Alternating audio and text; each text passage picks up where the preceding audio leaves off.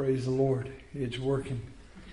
Well, if you have your Bibles, we're going to be looking at the book of Hebrews. Hebrews. Yeah, not she-brews, but Hebrews. My wife told me that means you make the coffee in the morning. Maybe she's right.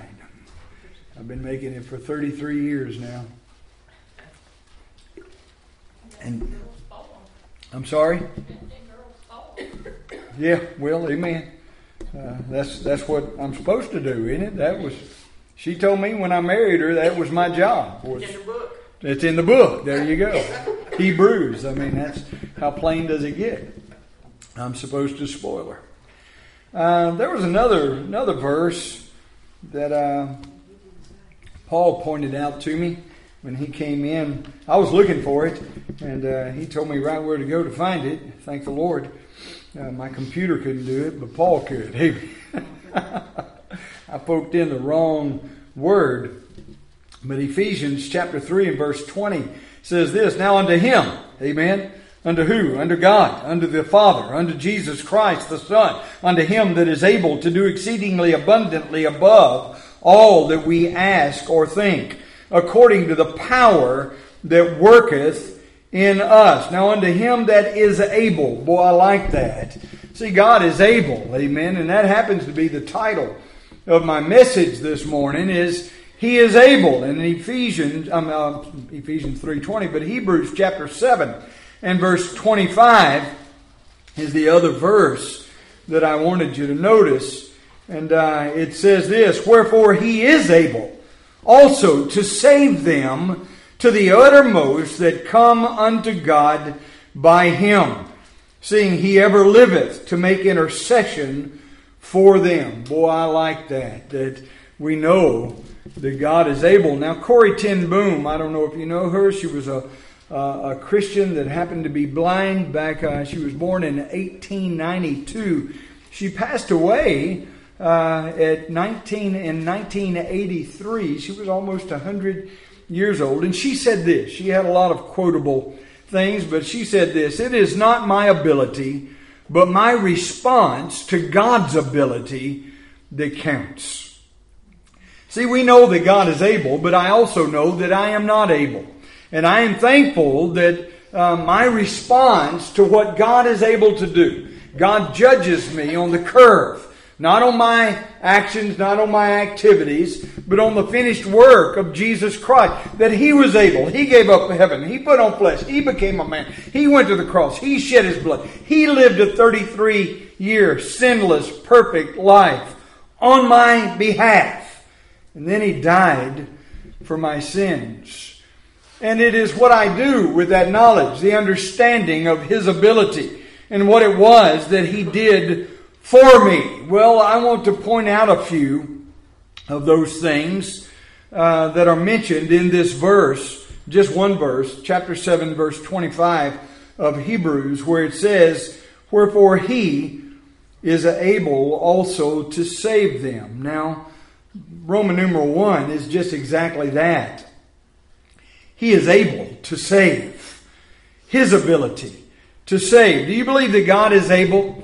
I do. I know that He's able, but I also know that He is willing. A lot of people know that God is able to do things, but sometimes they question whether He will do those things or not. Some people have problems with the miracles that God has in the Bible. You know, in the Old Testament, the parting of the Red Sea, all of the things that God did, the resurrection of the dead, the touching and the healing of the leper, and all of those blind people in the New Testament. God is a miracle-working God. And they say, "Oh, I know that God can work miracles," but now, you see, I don't see I see that written between the pages of Scripture, but I don't see it really happening that much in my life.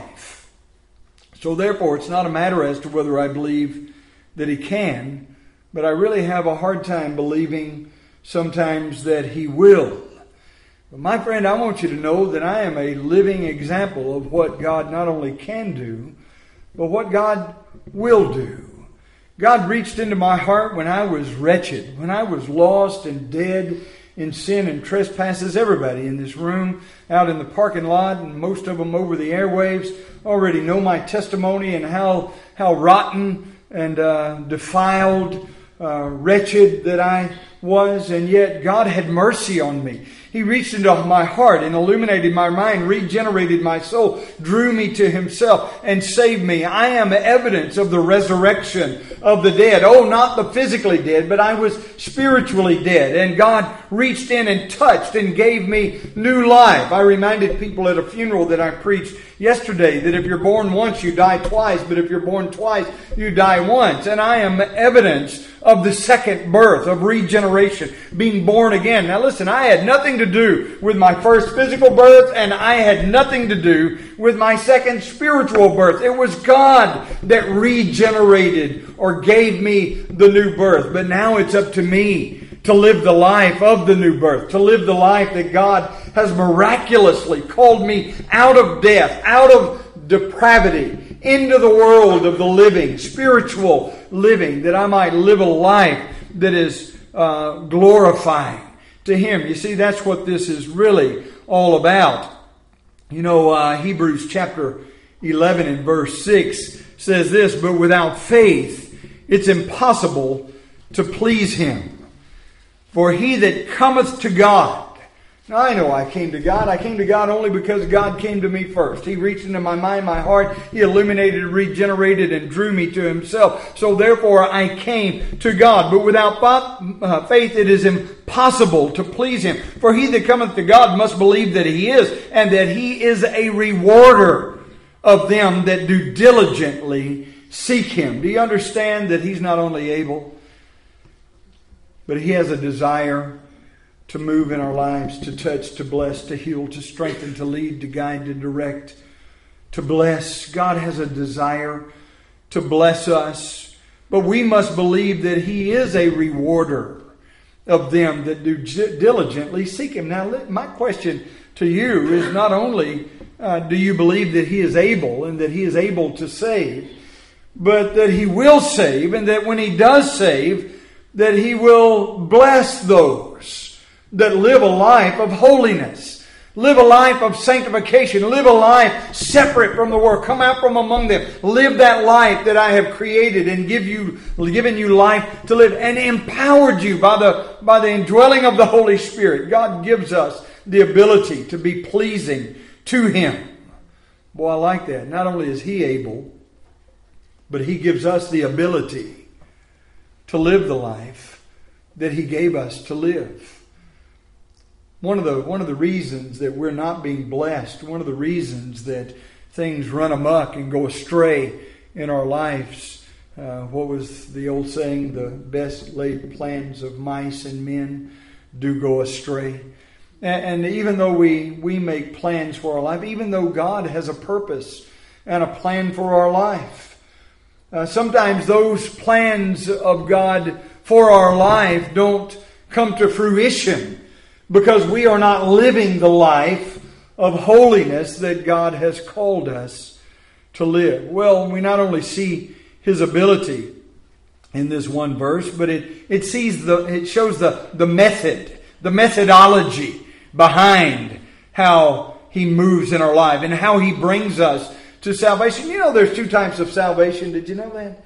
There's the salvation of the lost, that all we like sheep have gone astray. We've turned everyone to his own way, and we are living a life of sinfulness, wretchedness, depravity. And God illuminates, regenerates, and draws us to Himself and saves our souls. But then we as Christians, we still go astray. And sometimes we find ourselves drifting so far from the shore. We find ourselves so far from the purpose and the plan and the will of God in our lives. And yet God still, by the power of the Holy Spirit, comes and it's... Do you understand that rededication, recommitment to the Lordship of Jesus Christ is almost like a brand new salvation? That we can fall so far away from God that we're not lost, but boy, sometimes we feel as though we're lost. The second is the method, and it says He is able to save those that come to God. You know, a lost person cannot be saved without bending the knee and bowing the head and surrendering their life to God. There are some things that God cannot do. He cannot sin, obviously. We've discussed that a lot of times. He cannot allow sin to come into heaven. So if you're a sinner living a life of sin, separated from God, then you can't go to heaven as long as that sin has not been paid for. He cannot save anyone that will not come to Him for salvation. There are a lot of people who want to be saved, but they don't want to go the only way. Jesus said, I'm the way, the truth, and the life. No man cometh unto the Father but by me. And there are a lot of people, there are a lot of religions that people are chasing after a false God because they're going the wrong way. Straight is the gate, and narrow is the way that leads to righteousness. Few there be that find it. Broad is the gate, wide is the road that leads to destruction. And many there be that go in thereat. They're walking the path of religiosity. They chase after Buddha. They chase after, Shintoism and all of these religions. They chase after Islam and Muhammad and Allah. Allah, of course, just means, that word simply means the God. They believe that their God is the same God as the God of the Christians. But He can't be. Why? Because they say their God has no sons, no children, no cohorts. My God has a Son named Jesus Christ.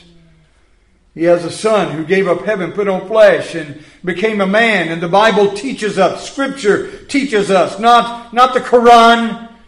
It doesn't teach us that the only way to God is through the Son. But my Scripture tells us there's none other name given among men whereby we must be saved. We come to God the Father through God the Son. And if we don't come to Him, He is not able. The Bible says in this verse 25, wherefore He is able also to save them. Oh, but not them that will not come to God through Jesus Christ. He is able to save only them to the uttermost. Boy, I like that. That verse that we looked at in Ephesians chapter 3 and verse 20. It said, He is able to do abundantly above all that we ask or think. Isn't that good? That God is able to save them to the uttermost. Those who come to God. But we only come to God through Christ. His condition is Jesus Christ. You look again at it. Wherefore He is able also to save them to the uttermost that come unto God by Him. By Him. Now I know that doesn't mention the name of Jesus Christ there. But my friend, I want you to realize that in the Scriptures prior to this, now I'm going to read some of them just to bring this in to context. It says, For verily, there is verily a disannulling of the commandment going before, for the weakness and unprofitableness thereof. For the law made nothing perfect, but the bringing in of a better hope did, by the which we draw nigh unto God. And inasmuch as not without an oath, He was made priest. Now, who is it that was made priest? Of course, we realize that it is the Lord and Savior Jesus Christ, our high priest. For those priests were made without an oath. But this priest, our high priest, was made with an oath by Him that said unto him, The Lord sware and will not repent. Thou art a priest forever after the order of Melchizedek. By so much was Jesus made a surety of a better testament. And they truly were many priests, because they were not suffered to continue by reason of death. Oh, but this man, Jesus Christ, the Son of God, because He continueth forever. He is eternal. How does He continue forever? Because He is God. God in the flesh, as much man as man is man, and yet as much God as God is God. And because Jesus Christ, the man God, became our high priest, He continueth forever, and hath an unchangeable priesthood. Wherefore He, Jesus Christ, is able also to save them to the uttermost that come to God by Him, by our high priest. God is able to save, but He is only able to save that come to Him. And He's only able to save those that come to Him by our high priest, Jesus Christ, the Son of the living God. But my friend, you also see not only His ability, He is able. Not only His method, that He is able to save them that come to Him or come to God. And the condition is by Christ. But you see the cause. Boy, I love this. The cause is that He ever liveth to make intercession for them. Remember what it says in that verse 24? It says, "But this man, because he continueth forever, hath an unchangeable priesthood. Wherefore He is able also to save them to the uttermost that come to God by Him, seeing He, Jesus Christ, ever liveth to make intercession for them." For them. Boy, I like that. The cause is that Jesus Christ gave up heaven, put on flesh, became a man, lived a 33-year sinless, perfect life, went to the cross, shed His blood, died, arose from the dead, and ascended back to heaven, and took His seat at the right hand of the throne of God. And He ever liveth to make intercession for them. Not listen, do you understand there's a difference between us and them? Now, when we talk about us, we're talking about the church. When we talk about them, we're talking about the lost world that has rejected Jesus Christ as their Lord and Savior. They'll never bend the knee. They'll never bow the head. They'll never surrender their hearts and lives to Christ. But the Bible says, Jesus says, "I have sheep ye know not of." He was speaking of the nation of Israel when he told the nation of Israel, "I have sheep ye know not of." And He was talking about us, the Gentiles. Those that had not even come to faith yet. But Jesus Christ was in heaven, singing at the right hand of the throne of God, interceding for you and for me. Down through the years, 2,000 years ago, He ascended back to heaven. He took His seat at the right hand of the throne of God. He was praying, making intercession for us, for you, for me. For all of those even of the nation of Israel, not by the blood of Abraham, but by the faith of Abraham, that they would come to faith in Jesus Christ as their Lord and as their Savior. He is able because Jesus was willing to give up heaven, put on flesh, become a man, and die for our sins. He is not only able, but He is willing because Christ was willing to come to this earth, to put on flesh and to go to the cross and to shed His blood, to die for our sin. But not only to die, but to live for our justification. He had to live that sinless life that I must live if I'm going to save myself. I could never do that. You could never do that. He gave up heaven and went to the cross and died so that I could have life. And now because He was willing to do that, God is not only able, but He is willing to move in our hearts, to illuminate, to regenerate, to draw, and to save. Why is He, God, able to save them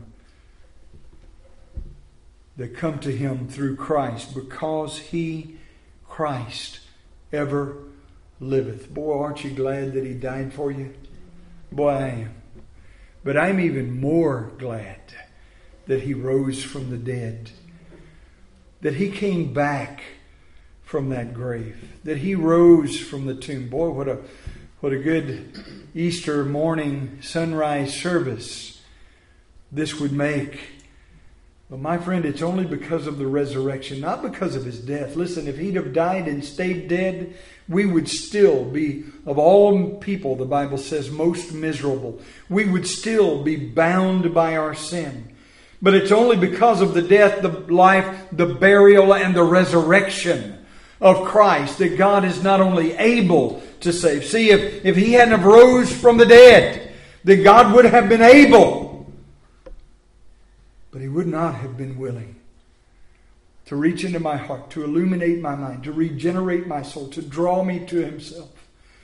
But my friend, we can get on our knees and we can praise God for the resurrection of His Son, Jesus Christ, that He liveth forevermore. The Bible says He is the one that was dead and now is alive forevermore. He is the one who loved you enough to take your sin upon Him. Oh, no more greater than that. Not only did He bear our sin on the cross, but He literally became the embodiment of our sin. And as He was hanging on the cross and He became my sin, God poured out His wrath on Him. You see, God doesn't wink at your sin. God doesn't overlook your sin. God doesn't bypass your sin. Your sin was paid for by the precious blood of Christ. The wrath of God was poured out on His Son as though He were pouring out His wrath on us and on our sin. And He rose from the dead to give us life. And that, the Bible says, more abundantly, here and now. Not only in heaven one day in the sky apple pie in the sweet by and by when I die, but no, right here, right now in this world. God comes to live on the inside of me that I might have life here in this world. Listen, your life is not found in the abundance of things of the flesh. Your life, see, Jesus Christ, the Bible says Jesus Christ, who is our life. See, He's the center. He's the heart. The heart of the heart. The heart of my heart. The heart of God the Father. The apple of His eye. And if we make Him that in our lives, He becomes the life that we live. Not just a part, but the life. Christ is my life. Because He lived His life for me. Died in my stead. Then I have abundant life here and now. Then, if that is true, then come. Come. What do we wait for? Why do people hesitate? Why do people put it off? Well, I'm going to give my life to Jesus Christ one day. I'm not going to die. I'll come to the Lord.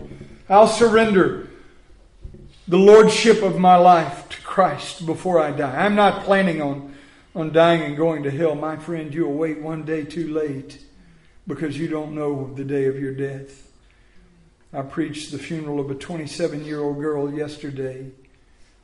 Beautiful, young, 2 children, 8 years old, 4 years old. Had made professions of faith to the Lord when I was preaching on Highway 84.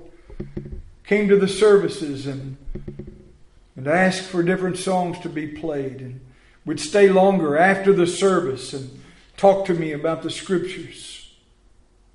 Got out. 8 months she stayed there. She got out and stumbled and faltered and failed. Lost her life. Why will you die? The Bible says. With weeping and mourning. You can hear the tears, the heartache of God asking His people, why? Why will you die? Why will you leave this world without Christ in your life? When He died to set you free. When He died to give you life. Won't you give your heart? Won't you give your life to Christ? He's the only thing that's really worth living for. He's the only thing that there's really in this world worth dying for. Let's pray. Father, we love you. We thank you that you are able to save them that come to you by Christ to the uttermost.